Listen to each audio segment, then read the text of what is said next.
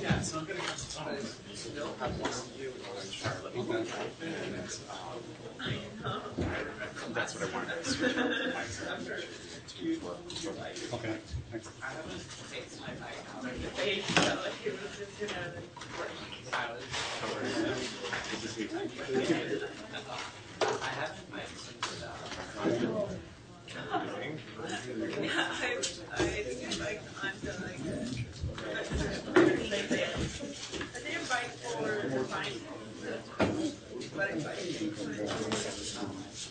yeah.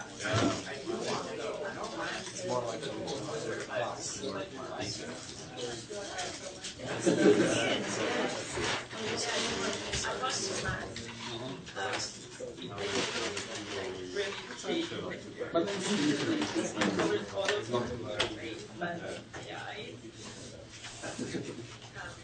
By that it doesn't help. Really? No, because it wouldn't mix it around.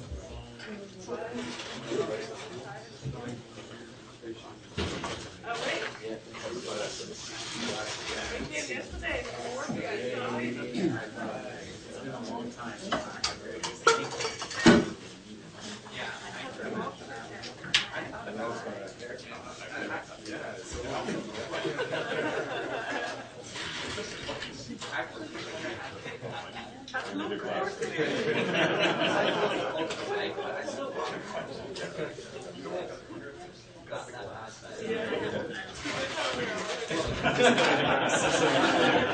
Well, now I don't know if I should either like pick a part or like take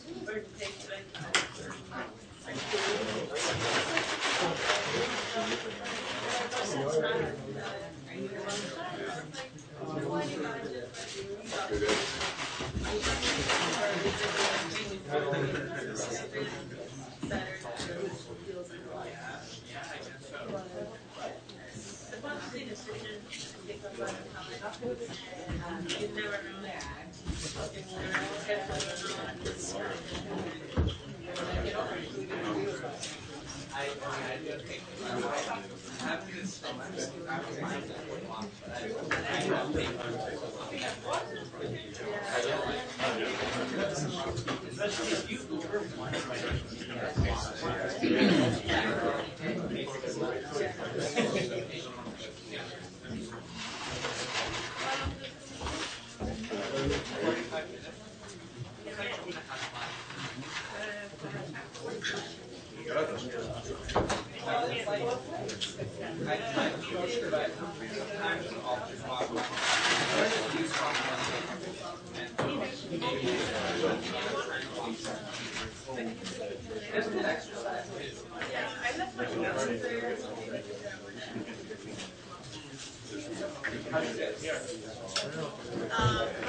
Well, my son died right after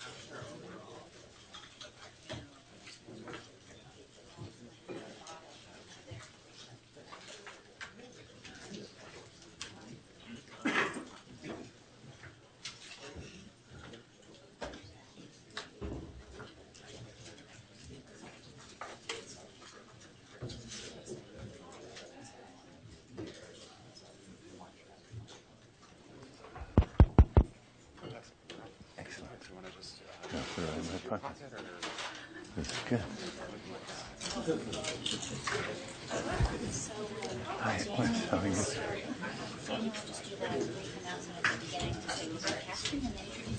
Excellent.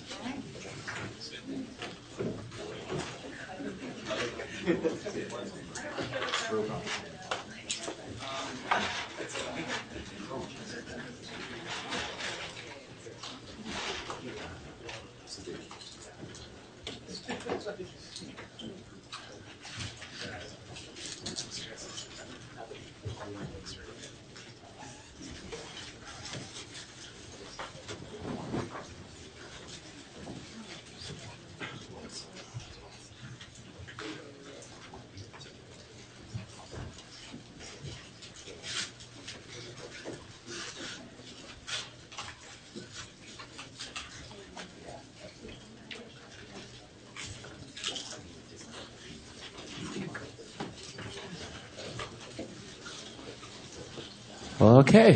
Good afternoon, everyone. Thank you so much for joining us for our luncheon. We have a treat for y'all coming right on up. Before we get started, just a couple of brief reminders. First, this presentation is being live webcast for the benefit of our viewers online. During the question and answer portion, please speak into the microphone so they can hear the brilliant things that you have to say. Next week, upstairs on the second floor, Milstein EC, we will have another Tuesday luncheon with Dylan Mulvin, of a postdoctoral researcher at MSR New England, who will be talking about embedded problems and, his talk would be embedded dangers, revisiting the Y2K problem and the politics of technological repair. So, without further ado, I'll let these two gentlemen have at it. Thank you. Hi, I'm Charlie Nesson.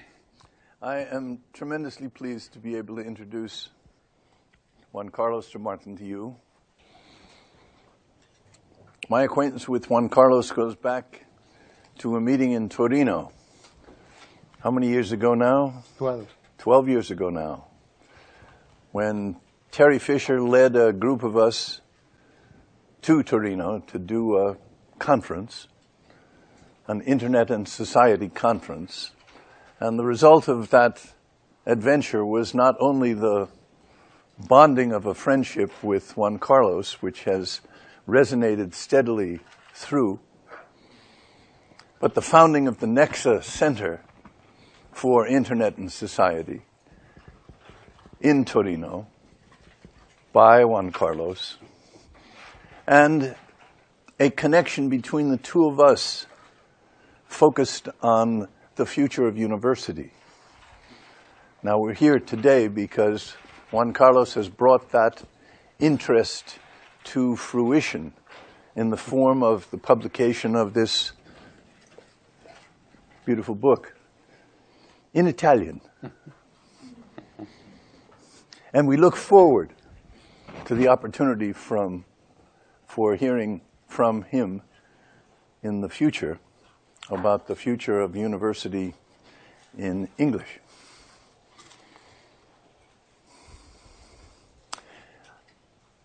I'm hopeful that many of you brought laptops today. Are there many who have not got any connection to the net? Who has not got net connection? Not too many. All right, great. Well, when Juan Carlos is finished with his presentation to you, I'm looking forward to engaging with you on the net as well as here face-to-face. So without further ado, may I introduce to you Juan Carlos de Martin, a student, a scholar, a creator of Future University.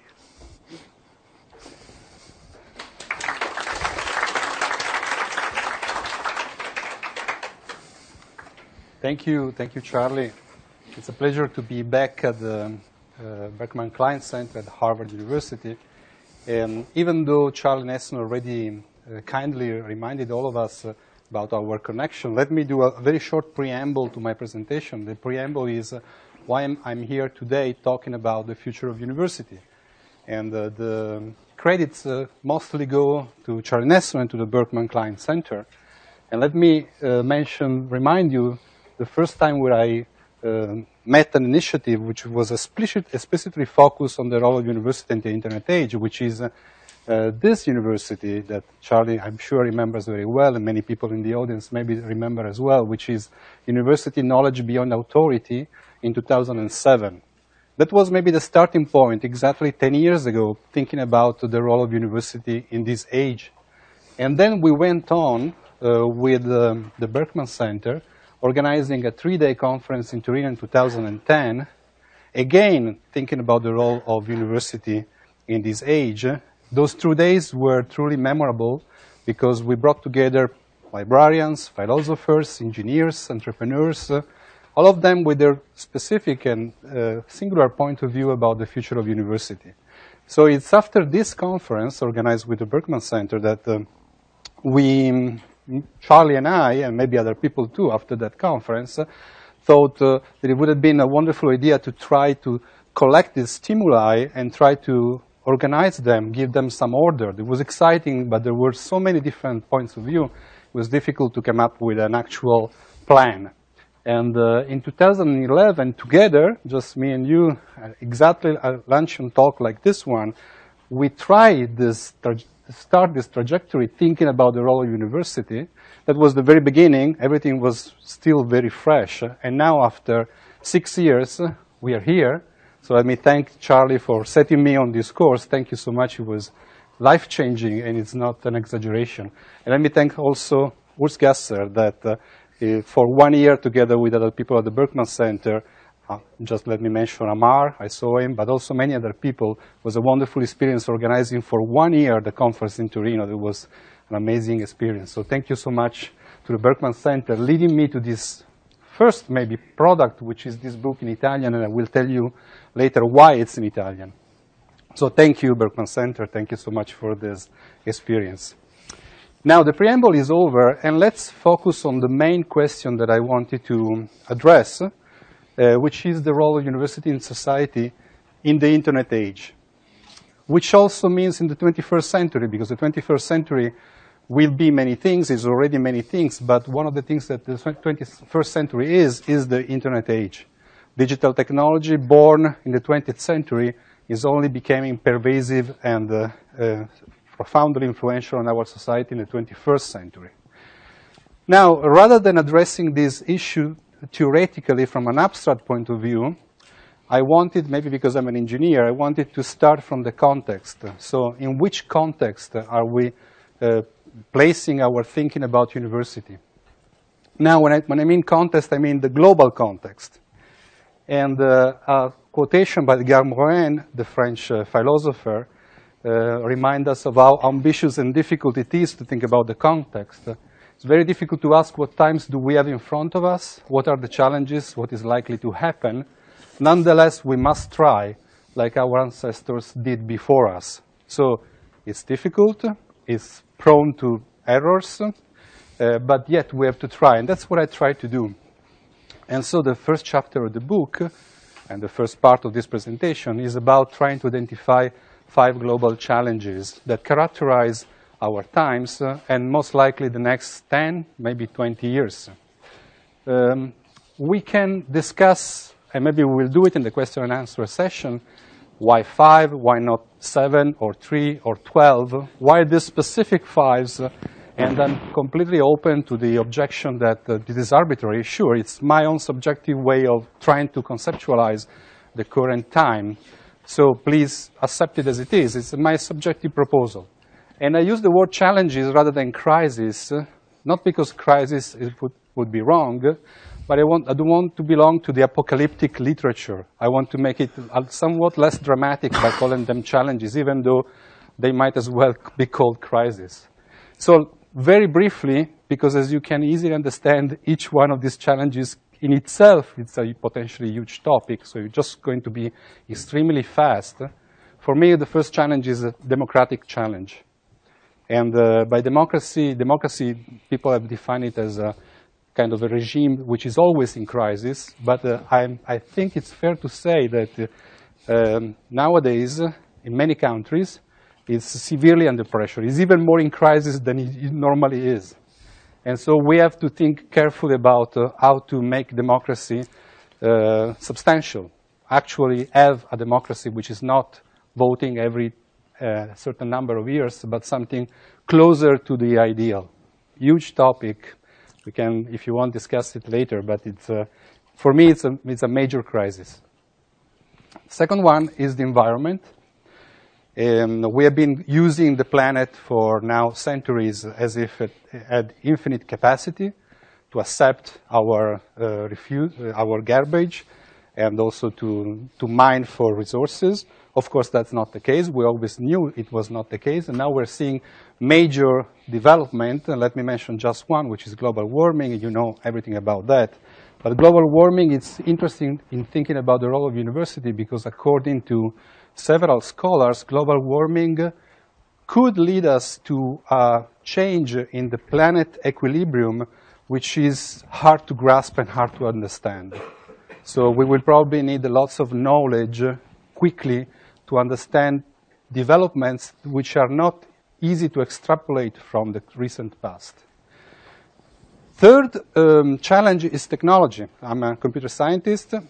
Technology has been with humanity from the beginning, but of course in the last couple of 100 years has played a larger role, and in the last few years has played maybe an even larger role with incredible developments in many different kinds of disciplines that hold promise, and we usually focus on the promise, but they also pose challenges. And these challenges are rarely easy. Intellectually, they are complex, they are difficult. How we can balance the benefits with the potential side effects. So you can, again, make your arbitrary subjective list of what are the main technologies. And, I just put up 4, like biotech, artificial intelligence and robots, so computer science at the frontier, nanotechnologies, neurocognitive, and all of these are moving very fast, much faster than society can handle it, the ordinary citizen or the legal system. So it's moving very fast, typically pushed because they hold the promise of great economic and civic benefits, and yet posing enormous questions that at all levels of society. Fourth challenge is the economy. What do we mean by this? Well, if we take a broader look, let's say in the last 80 years after the Second World War, we see a phase in the 50s and 60s where we registered, and the data is clear, the fastest and largest growth of economic well-being, both in developed countries and in emerging countries. Then there was a transitional phase in the 70s, and now A second phase started, and we are still living in it, I think. And in the second phase, from the 80s to today, the numbers are pretty clear. Growth has been slower. Surprisingly, trade has been slower, especially in the last 10 years. And so the question, which is an economic question, but also regards each of us as citizens, is going back to the basic question, how to ensure a decent livelihood to all. How to ensure a decent livelihood without extremes in inequality, et cetera, et cetera. So it's also an intellectual question, because we've seen in economics development in the last, let's say, 30 years, which have reduced the thinking in economics to a very narrow field, and therefore it's also an intellectual endeavor to try to understand how to answer this question. Fifth and last, geopolitics. And geopolitics, I mean that I think we have been talking about changes in the world order for at least the last 40 years again. So the role of the US in the world, what is a new world order emerging or not? Huge questions. For me, the main point is how to observe and study what's going on, and in order to do everything we can in order to preserve peace, because history tells us that when world orders readjust, typically, at least in the last 200 years and also before, we had war. So can we escape this fate? Can we handle this transition, whatever it is, whichever direction we'll go, preserving peace? Now, if we allow me to draw some observations based on these 5 challenges, is that we are most likely going, and maybe already are, in uncharted waters. There are high risk, so connected to technology, connected to the environment, connected to everything, to democracy. There is the risk that we could face pretty large dangers. Again, I don't want to sound apocalyptic. I'm not apocalyptic, but we have to assess the risk, and some risk could be large. But what's really puzzling is that it could be that some of the things that will happen will be unpredictable in the sense that we cannot model it. It's not as simple. We cannot just simply rely on extrapolation of what happened in the last 10 years or 100 years. There are signs in several fields where there could be a discontinuity. Could be in the environment. You know, if in the worst scenarios for global warming, scientists simply don't know exactly what will happen to the world system, but also in other fields. Now, if we accept this, then I think it's fairly uncontroversial to say we will need knowledge. Of course, humanity always needed knowledge, but we will need lots of it, both old and new, more than ever before. It could be we will need somebody in real time trying to make sense of what's going on and find ways to prevent the worst, to mitigate side effects, to capture the best. Second, of course, we will need people capable of interpreting, using, producing such knowledge more than ever before. So educating people with these capabilities.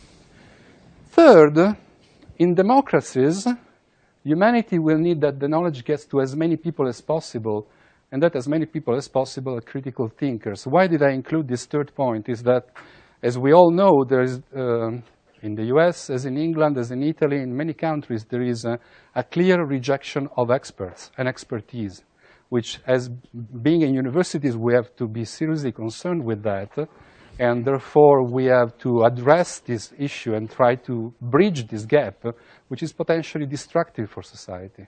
So what did we do wrong to lose the trust of people? Can we do something to reduce the gap and to go back to providing, maybe in new ways, knowledge to citizens? So again, it's based on these 3 observations, it's clear that the university, at least in principle, will have a very strong role also in the future, maybe even more so than in the past. And these 3 points are also potentially have implicit a blueprint for the university of the 21st century, as we will see in a second. But before going to the blueprint, let's very briefly assess the current state of university. By university, of course, I don't mean Harvard University. I mean, in a very broad sense, an average of what the direction of which university walked for the last 40 years.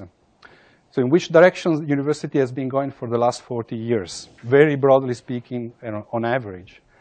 In a nutshell, but also there are many, many, many analyses going in the same direction. The society and university has always been extremely sensitive to the pressure of society and to the spirit of the time. So university in these last 40 years have been trying to pursue knowledge as much as possible immediately useful for the economy, broadly speaking. Not that it stopped doing everything else, just there was a clear preference. If you do that, society, meaning politics, meaning economic power, etc., appreciates you. Second, in the field of education, there has been a strong shift of focus towards training workers, so preparing people for getting a job, which is absolutely fine, it's absolutely understandable, but less attention on the side of education of human beings and citizens, which is traditionally in the roots of university, but has received less attention. Again, think broadly, not only in this specific place where I speak. Third, is that university, if you look at the sociology of organizations, has always been widely recognized as a normative organization. Normative is an organization based on values and symbols, where power is exercised through values and symbols, rather than a utilitarian organization. And the most important one are companies, okay? Now, if we look at overall the policy around universities in many countries, we could conceptualize as a push trying to change the nature of university from normative, like churches, not-for-profits, etc., to something more close to a utilitarian organization. Of course, the pure models never exist in nature. Even churches or non-for-profits might have some parts of utilitarian organizations, but universities were pretty clearly normative and has become, over time, more utilitarian because of pressure from the outside world. And just a few examples, the intense use of metrics in evaluating researchers and getting tenure and promotion, which reaches absurd levels in my own country. Insane emphasis on publishing for publishing's sake, so it doesn't really matter what you publish. You just have to be productive, which means produce a lot of publications. And connected to the second point, the third point is that disciplines have become more and more narrow. Because it's easier to publish if you are in the center of your discipline. If you're not wandering around the boundaries of your discipline. In other words, we could summarize, and there is a huge literature on this, the historically multidimensional mission of university has been flattened, looking at the more useful economic products, and the spirit of the institution altered from normative to utilitarian.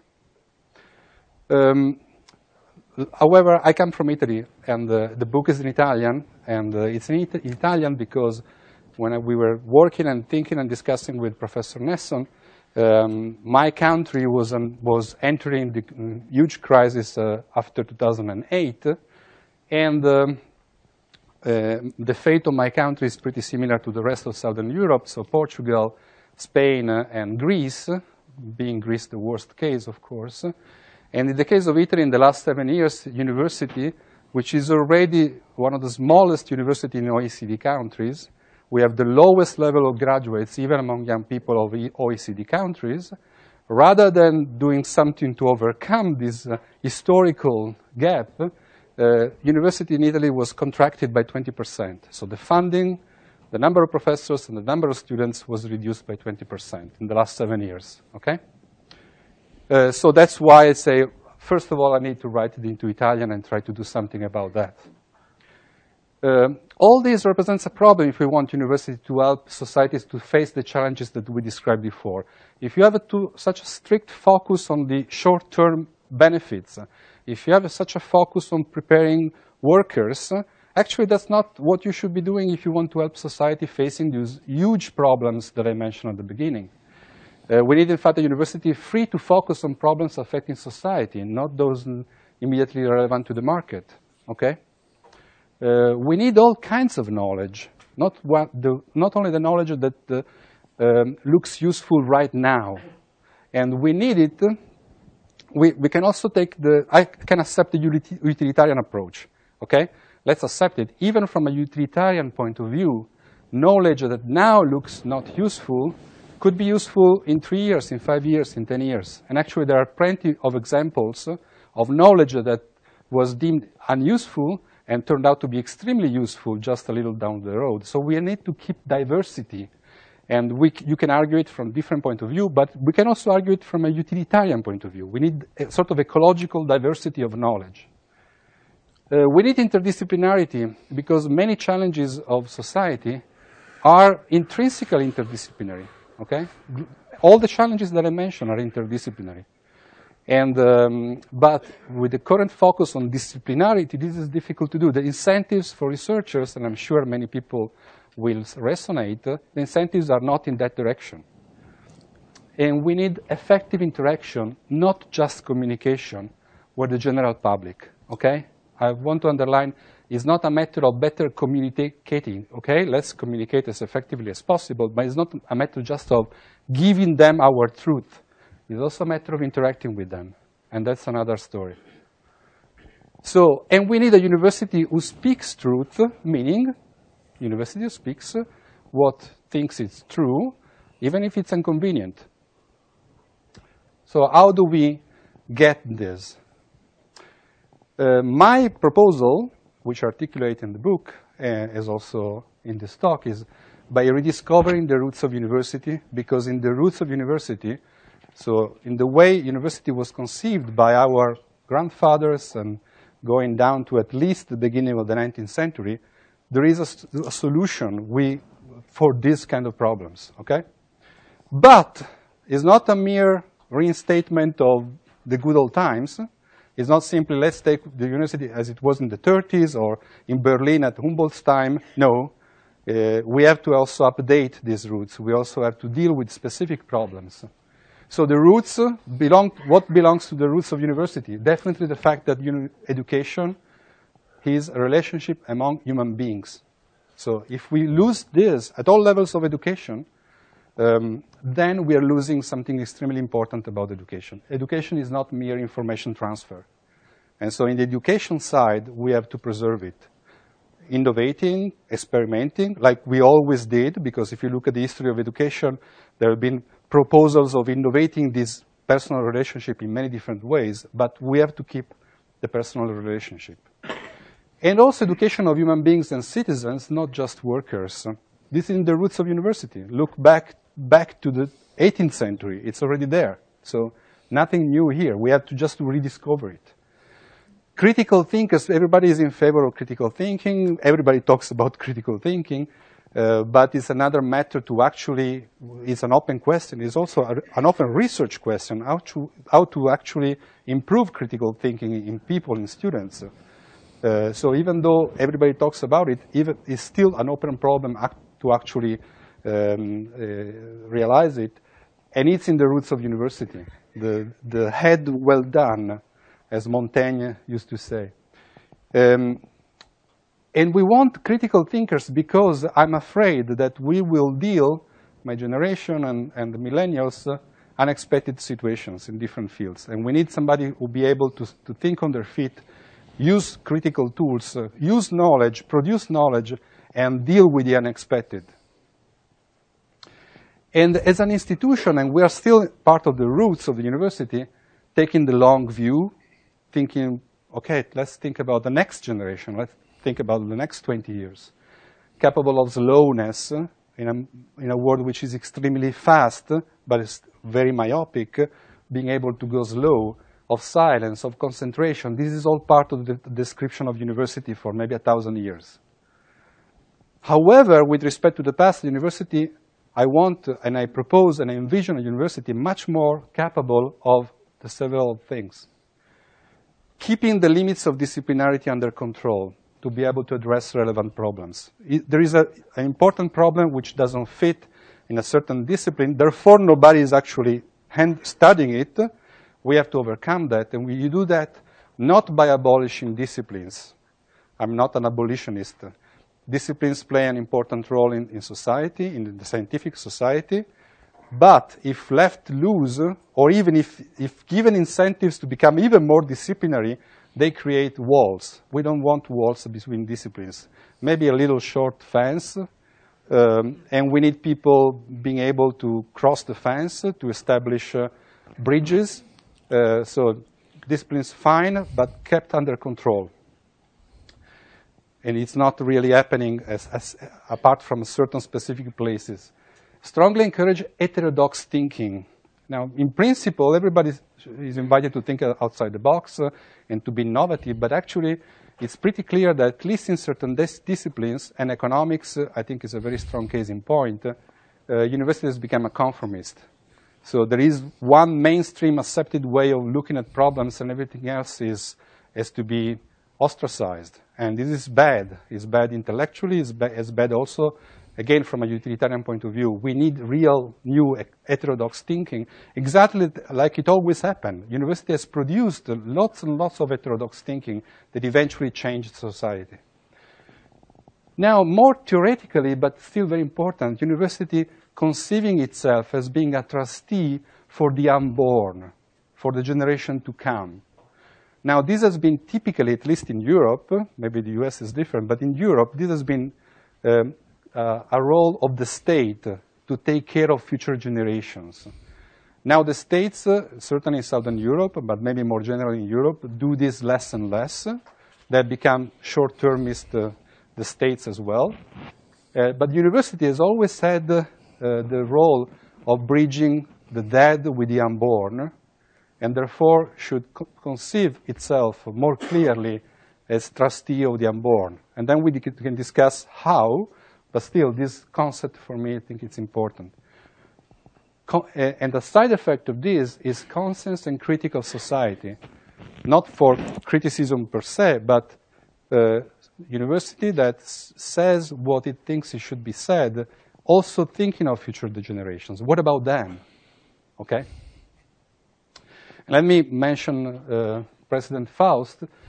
At this moment in our history, university might well ask if they have in fact done enough to raise the deep and unsettling questions necessary to any society. She wrote this in the New York Times in 2009, right after the financial crisis, and is still relevant today.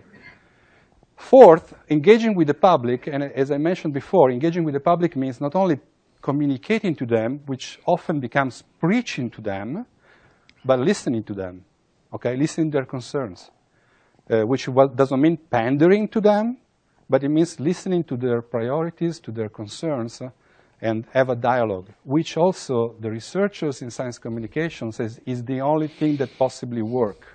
Simply saying, no, you're wrong, this is what science says, if you don't believe it, you're a moron, that doesn't work. The only thing that possibly works is actually a dialogue, even though it's difficult and time-consuming. And fifth and lastly, active employing the internet to achieve these general objectives. Now, that's where we started, also with Charlie Nesson, thinking about the internet and then the university. And over the course of these years, I kind of reversed my perspective, saying, okay, let's think about society, the broader context, and then technology becomes an instrument to reach the objectives. And I'm sure all of you understand, or at least can envision how to use the internet for all the previous points, interacting with the public, preserving knowledge for the future generation, et cetera, et cetera. So the internet as a means to an end. So let me conclude so that we have enough time for the conversation. The global context is, to put it mildly, in flux.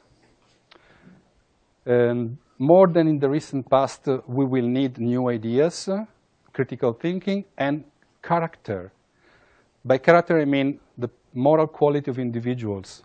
Because in trying times, not only knowledge and not only rationality will be important, but also the character of individuals. So these are clear responsibilities for university. And the university, and that's my proposal, can move in this direction, in the direction demanded by the 21st century, by rediscovering its roots, because in the roots So it's not a total reinvention. No, we can rediscover the roots because we already find there in our history, in our roots, many things that are useful looking forward, but also with some critical adaptation to the present time. So not merely a reinstatement of what was in the past. And again, let me finish with a quotation. Higher learning can offer individuals and societies a depth and breadth of vision absent from the inevitably myopic present. Human beings need meaning, understanding, and perspective as well as jobs.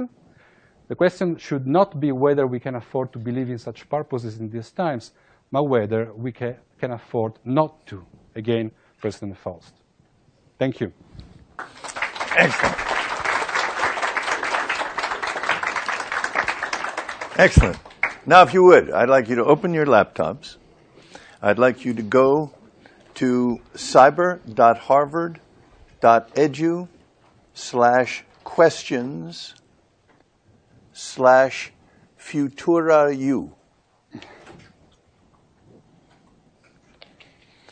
You will arrive at something called the live question tool. I want you to do nothing else for the moment. Just get there. What I'd like you to do now is to give thought to the one question that you would like to see answered by Juan Carlos, and enter it in the box there. Don't hit the send button yet. Just enter it in the box. Are we having connection questions? Sorry? Here.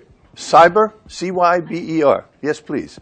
cyber.harvard.edu/questions/FuturaU.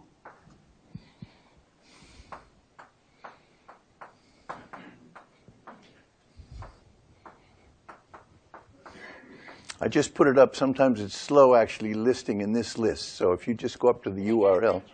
Yes, you did. Can you get there? If you can get there, I hope you can get there. If you can't, we'll figure out another way around. I want you to formulate your question in the box that's provided where it says post a question.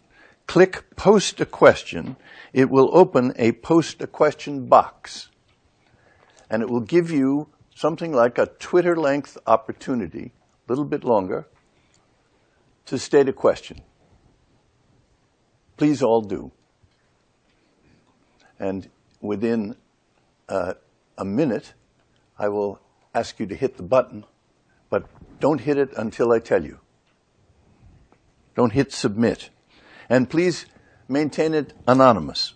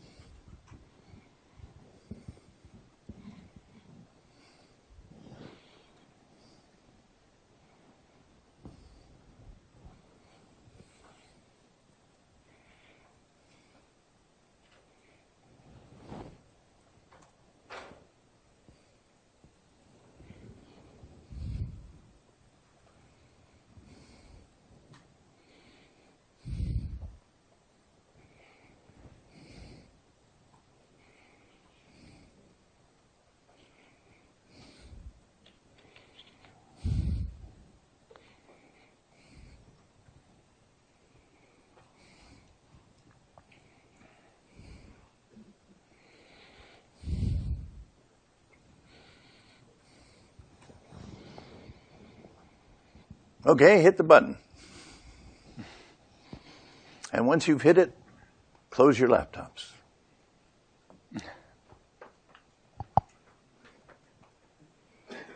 Make sure it goes through. Don't close before you. Just hang on until some. This is homegrown software. You understand, written by Jonathan Zittrain many years ago. When we started the Berkman Center, our thought was exactly the idea of bringing together the diversity of a classroom and the idea of using the digital environment that we were exploring as a way of actually enhancing the engagement within a classroom seemed like a logical strategy. And I'm actually curious to open up with that as a question to you, Juan Carlos. Do you see, when you speak about the strategies for university, they're grand, and are we able to do them ourselves, or are we just able to opinionate about them? But when it comes down to, can we manage our classroom in a way that makes university come alive, in a way that might take advantage of the incredible diversity that we're now able to assemble, and somehow move past the solidified forms of university knowledge transfer, even the ideal of knowledge transfer? It seems like the place for growth of university is right here, right here. Actually, and I'm looking also the first question about, which already changed, but about how to facilitate change. When I wrote this book, I was not thinking very much about administrators, at least not the Italian ones. I was not thinking of politicians, at least not the Italian ones. And I was thinking of students, their families, ordinary citizens, because I do believe that even though it might take a long time, only talking about these issues with the students and their families and their friends, we can achieve change. So I don't believe much a sort of a top-down, even if it happens, it's welcome, but I don't really trust that it would easily happen top-down. So let me just follow it along, if I may. If change is going to come, and we need all this knowledge in order to be the masters of this new space, the idea of it coming from students sounds a little crazy. The students don't have the knowledge. They come to university to get knowledge. But you know, they should know what is a student. And actually, that's an interesting point. What is a student? What is a student? Well? Maybe that's exactly where we should start with students, trying to explore with them what is a student. What is the student What's the difference between a student and a learner, for instance?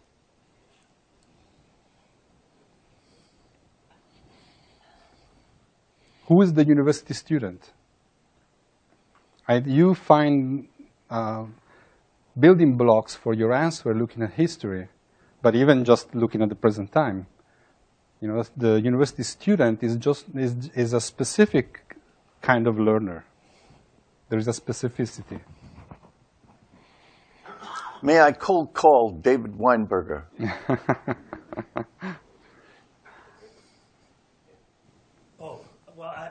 I don't have anything. I think everybody's going to have. It's a wonderful question and the question to the question, and I think the answer is too obvious to require a cold call.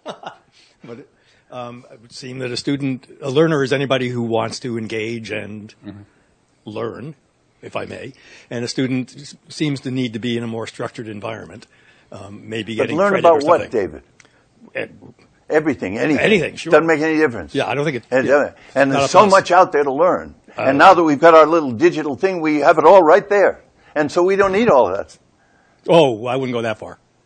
But I was with you 100% until you got to, we don't need all the rest. Yeah. Because most people in this room have benefited from all that rest and varying degrees of commitment to it. So I think the question is, assume that everybody has one of these, which, is not a true assumption, but within large swaths of the world it is. What is it that the university can bring to them that they don't get on their own? Or what is it that being a student would bring to them that being a learner wouldn't? Mm-hmm. Yes. Please. So I can add a little something to it. Because of microphone. Oh yeah, sure.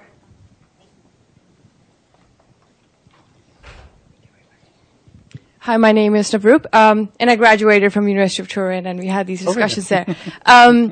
So there's a tacit component to knowledge, And that is what differentiates a student who's physically here versus somebody who's taking MOOCs, for example. I think the answer is embedded in the very definition of knowledge compared to information.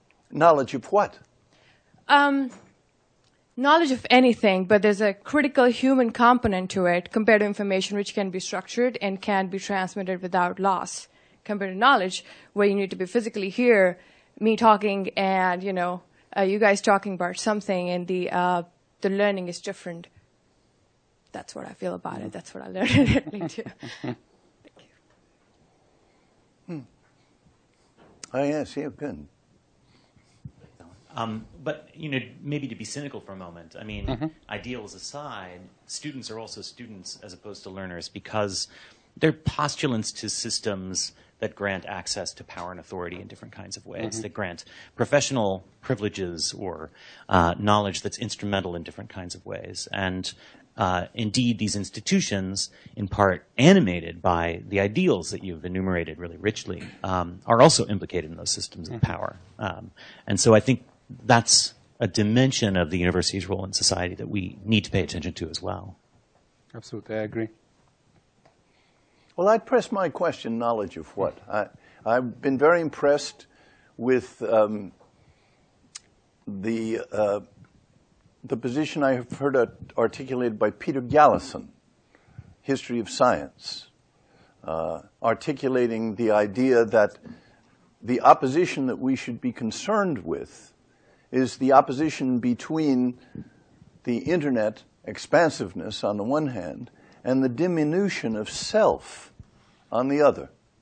That is, the idea that we are finding ourselves diluted as we more and more live through the screen, and we are finding ourselves more questioning the edifice of knowledge that's been built through the centuries by universities, now crumbling into its problematic hearsay quality with fake news and lack of border. And so ultimately the question of knowledge of what would seem to turn to knowledge of ourselves and questions of who and what we can trust and how we can use our engagement with each other in university to resist the dilution that the openness of the net presents to the problem of self. Just a thought. Now, am I right that we end at 1 o'clock? Is that right, Dan? It's 1:15. Oh, 1:15. Excellent. Excellent. Oh, excellent then. So, floor is open.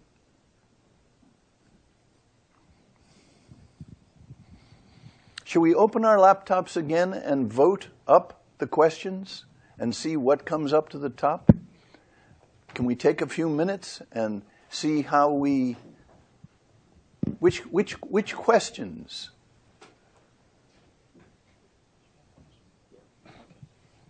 Sure. Yeah? Question right here. That's fine. Here you go. Oh, good. Okay. Okay. So in terms of the knowledge being produced, now that there are lots of young researchers in the systems, lots of PhDs being produced and not enough jobs for them, there's that pressure to publish a lot of papers. And Peter Higgs, a physicist who got the Nobel Prize, he's now about 87 years old, he says that when he was in today's academic, if the academic environment had been the way it is today, he wouldn't have gotten a job. Right.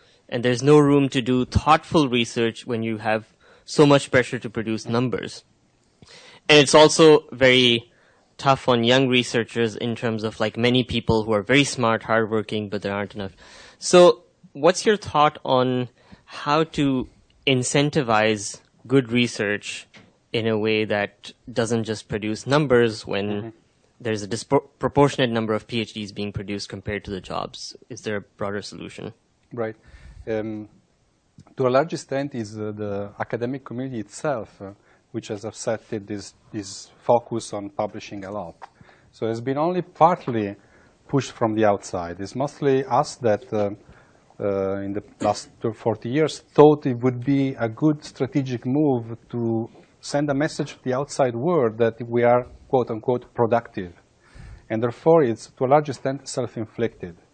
Now, how do you stop that? Well, I believe in trying to bring up, to provoke a debate and to question that. And I'm far from being alone in the sense that now there are dozens and dozens of papers published in Nature, in Science, and The Economist, precisely denouncing the negative side effects of this extreme focus on publishing. So it's becoming totally mainstream, and I'm afraid it will take time in order for this criticism to actually change practices. Because in the meantime, the whole academic infrastructure has adjusted to this change, and so has adjusted to this requirement of publishing a lot. So I don't have any clear and fast solutions, rather than keep discussing and keep saying it, hoping that at some point it will become widespread.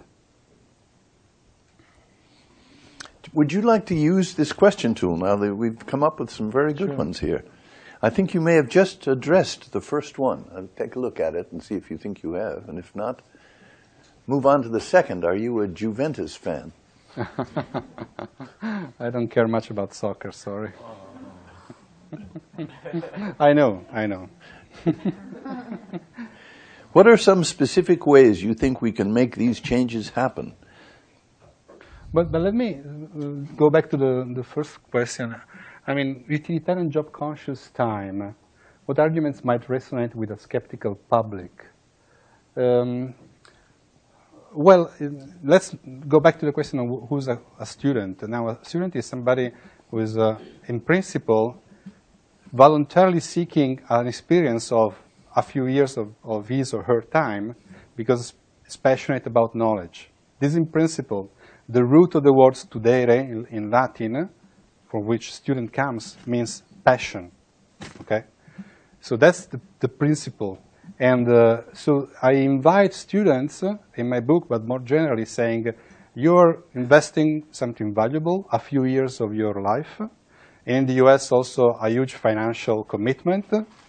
And extract the best out of that, because those years will not come back. And you have an extraordinary opportunity to deal with different kinds of knowledge and fields of knowledge and exploit it as much as possible, because when afterwards it will be difficult for you to do the same. So try to do that as much as possible, because it's a unique opportunity. And this is in the mind of people. It's not only, nobody's forcing us to be job conscious and utilitarian, it's also in the mind of people. So that's why I was asking who's a student, trying to remind students what they are ideally in principle supposed to be. I know I sound very normative and idealistic, I know. There's nothing I can do about it. Well, I mean, the underlying worry is that this is all very wonderful, but we live in a practical world that's driving universities more and more to follow the dollar. And do we have anything? What have we got? What have we got to play with? What are our chips in the game? We're getting hurt. Yes, universities are very precarious, are very extremely sensitive to the external world. Incidentally, that's why we always keep talking about academic freedom. We talk so much about academic freedom exactly because we are so weak, broadly speaking. Again, I'm not talking specifically about Harvard. We are very sensitive to the outside world. Yet, everybody recognizes that universities have a certain degree of autonomy. Without autonomy, you don't have universities. They become something else. So what I'm suggesting is that let's explore, in different countries you will do different things, explore the degree of autonomy you have, and I suspect that you have more autonomy and more leeway to do things that I advocate more than we think, more than the administrators think. Somehow we are too shy and too constrained. We are self-constrained. So you could frame it, as I do often in the book, as also in this talk, saying we don't want to talk about high principle. Okay, let's be utilitarian. And actually, you can, in several cases, prove that what I advocate is more useful Maybe not next month, but in a little longer time. So that's, for instance, something that a position you could take. It's also a position on a Nobel Prize in economics like Phelps, who explicitly says it's good for the economy to educate in a liberal sense citizens and workers. So I think there is a space to exploit our autonomy to go somewhat more in this direction. It is not a huge breathing space because we are constrained by the outside world, but we could do more. What do you see as the difference with American universities?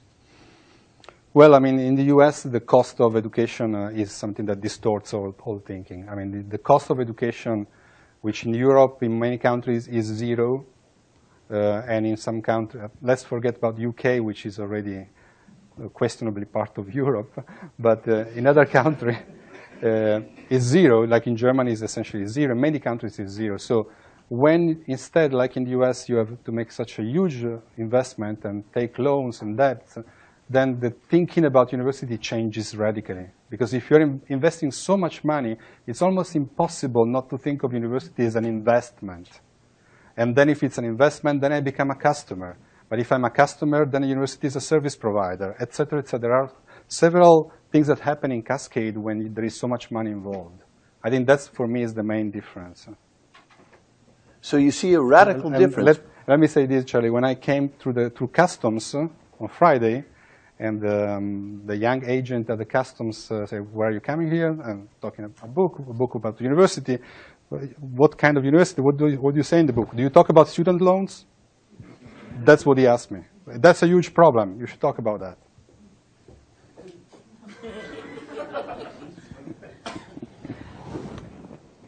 Well, yes, I think you should. In the American version of the book with you. But if that's the fundamental difference between American universities and Italian universities... No, it's not the only one. It's not the only one. Of course, it's not the only one. And actually, people reading my book in Italy are clearly seeing that what I'm proposing for Italian university is to move in certain fields towards the American model. And the American model, it's interesting. If you trace the history of liberal arts education, it's interesting because it starts in Italy. At the end of the 14th century and the 15th century, there is a sort of educational revolution happening in Italy at the time. And then it essentially stops with the Counter-Reformation and moves to Northern Europe. And through Northern Europe goes up to the Scottish universities of the Enlightenment, which have a fundamental role in influencing the development of universities in the US. And so the liberal arts education, born in Italy, ends up being represented and championed mostly by the US. But the original roots are Italian. And so I'm advocating to Italy saying, let's rediscover our own roots and let's adopt the model that you see at least for certain areas of education in the US. Do you see Italian universities as in worse shape than American universities or vice versa? Oh, it's almost impossible to make a comparison in the sense that in Italy we have an actual system of 66 universities funded by the state. So it's very top-down, governed by a ministry. And in the US you have an entirely different, it's not even a system. You have 4,400 different kinds of higher education institutions, extremely heterogeneous. So it's really impossible to make a comparison. I'm sorry I shouldn't have dominated the questions. May I please invite others to contribute? Perhaps.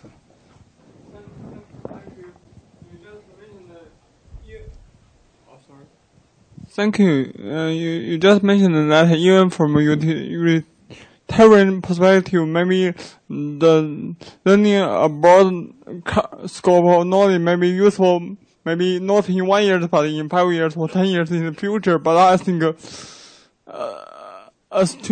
at least according to my observation, maybe your version of utilitarianism is not very extreme. The more extreme one is that the majority purpose of some students who go to university find job after graduation immediately. So even if I have seen the possibility that what I might learn may be useful in next 5 years, but if it cannot help me to find a job, then I have no opportunity to use this kind of skills because without a job.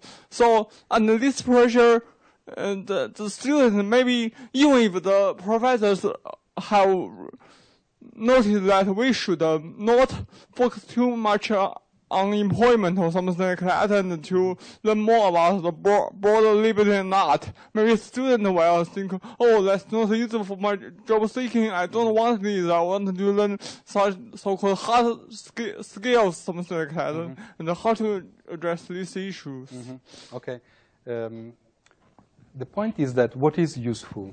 There are in cases where the answer is obvious. Okay, you learn to program a computer. Fine, that's a very clear skill, and it's going to be useful in many lines of work. But there are other topics which is not clear at all. What does it mean to be useful? Okay, and therefore students, which of course are influenced by the time in which they live, they are maybe too fast in thinking, okay, this is not going to be useful because there is not a clear connection with a potential job. Because you actually don't know what kind of job you will be doing in 5, 10, 20, 30 years. There is even companies, very often they say, we don't want to really prescribe something because our field, our market is changing so rapidly that we want somebody, actually in the US that's pretty clear, also in the business literature, we want somebody flexible, we want somebody with the capability of learning new things. And if you put together, actually, the World Economic Forum, the future of jobs, if you look at the 10 main skills required by employers, prospective employers, they're very rarely specific skills like learning to program a computer. They're very much more softer skills, like being flexible, being adaptable, being able to interact with people, being able to learn new things. And therefore, again, let's go back to the utilitarian point of view. I think that maybe learning something of ancient literature of a dead language maybe is not directly relevant right away for a job, but it could be useful to create a person flexible and productive. Okay, so it's a matter of being a little more open-minded, thinking about what is useful.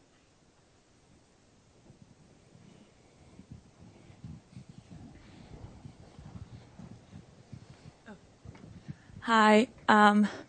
So I hear about, and you yourself said that you recognize some idealism in your proposal, and I actually think that if you are going to be idealistic, why do you put so much hope in the university instead of actual individuals who will get, as technology becomes more available, the access to information that they need, and then forums are just going to be, I mean, I believe that universities, and I think you addressed the point of the diminishing self. Actually, people have found forums that they couldn't find because it's hard to like identify people's interests. They have found them through the internet. There have forums that like about very specific things that attract very specific interest. And people find those ways. So if you were really idealistic, you would believe that people who have the interest to learn will find that information. And then universities will become really, really, I mean, I believe the only need for a forum of like discussion would be like, would also be replaced by the internet. I mean, as I am sitting down here, I believe that, and I hope that my kids don't have to pay $80,000 a year for being sitting in a classroom, but that sometimes they don't find of things they don't find interesting when they can just go on the internet and find that information. Okay, institutions are important, and since I belong to this institution, I spent some years thinking about my institution. Institutions have a long inertia. Well, a university has been the longest living institution because now it's almost 1,000 years. And so it has a presence in society, has a role in society, And I think it's important to think how to maximize the positive role of this institution. And which is not saying that what you described is not important. Sure, let's have individuals get together, use the internet, and focus on whatever they think it's important. So it's not mutually exclusive. And having an institution which has the persistent power of being here also in 10 years, in 20 years, in 30 years, and having a community of people inside, the professors and the researchers, who in principle have the time to think about problems and produce new knowledge and propose solutions, I think it's invaluable. Because if we leave it only to the individuals in, let's say, ordinary life, what we've seen also in the movements of the last several years is that you don't have persistence, the power of persistency. You are active for some time, you devote your interest, your energies for a certain objective, and then you move on because you need a job or because you have a family, etc. So the power of institutions is that they are there, they will stay. And this provides something that the single individual cannot provide. Yes? Hi, my name is Ansha Amin. I'm a research fellow with the Berkman Klein Center.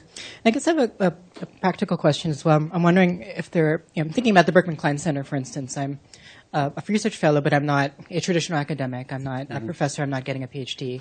But I have a contribution to make, I hope, to the center. And I'm thinking about continuing education programs, remote learning programs. What do you think about how we can rethink some of the structures and institutions of universities around this question around engaging the public? And how do we rethink publics and rethink who can participate in the university? What do you think of the current models here, and are there other models that you can think about that universities might want to consider moving forward? Well, what I try to envision in this book is a university that has an academic community in the narrow sense, so the students, the professors, the staff, etc., but also is more aware of academic community, a wider academic community. And this wider academic community, you can see it also as almost as concentric circles, where you can have the people come into a meeting like this, because it's public, they could come to the meeting. They can, it's easier in Italy, you can use the library. You can actually, the classes are public in Italy, so anybody can enter a class and listen, even a whole course. It's completely public.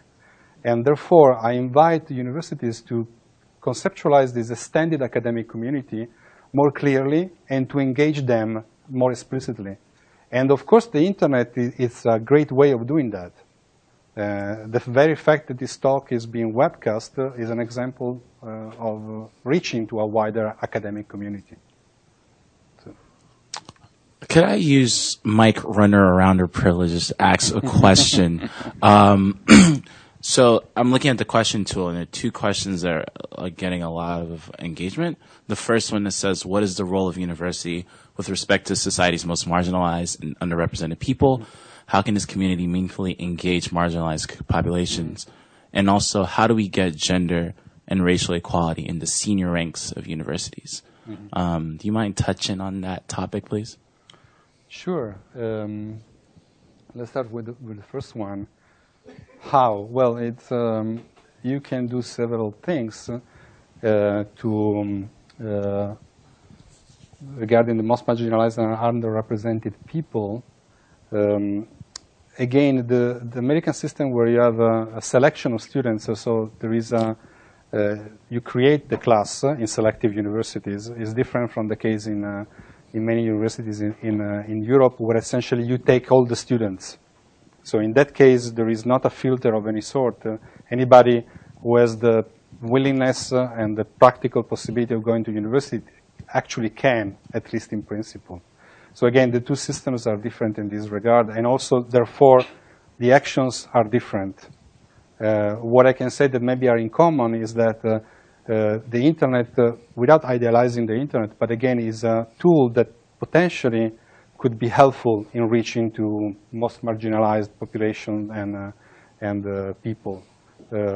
But it's a very partial answer because it really depends on the context. One thing is Harvard, one thing is public university, one thing is in Italy. And the second question was, sorry? Or gender in the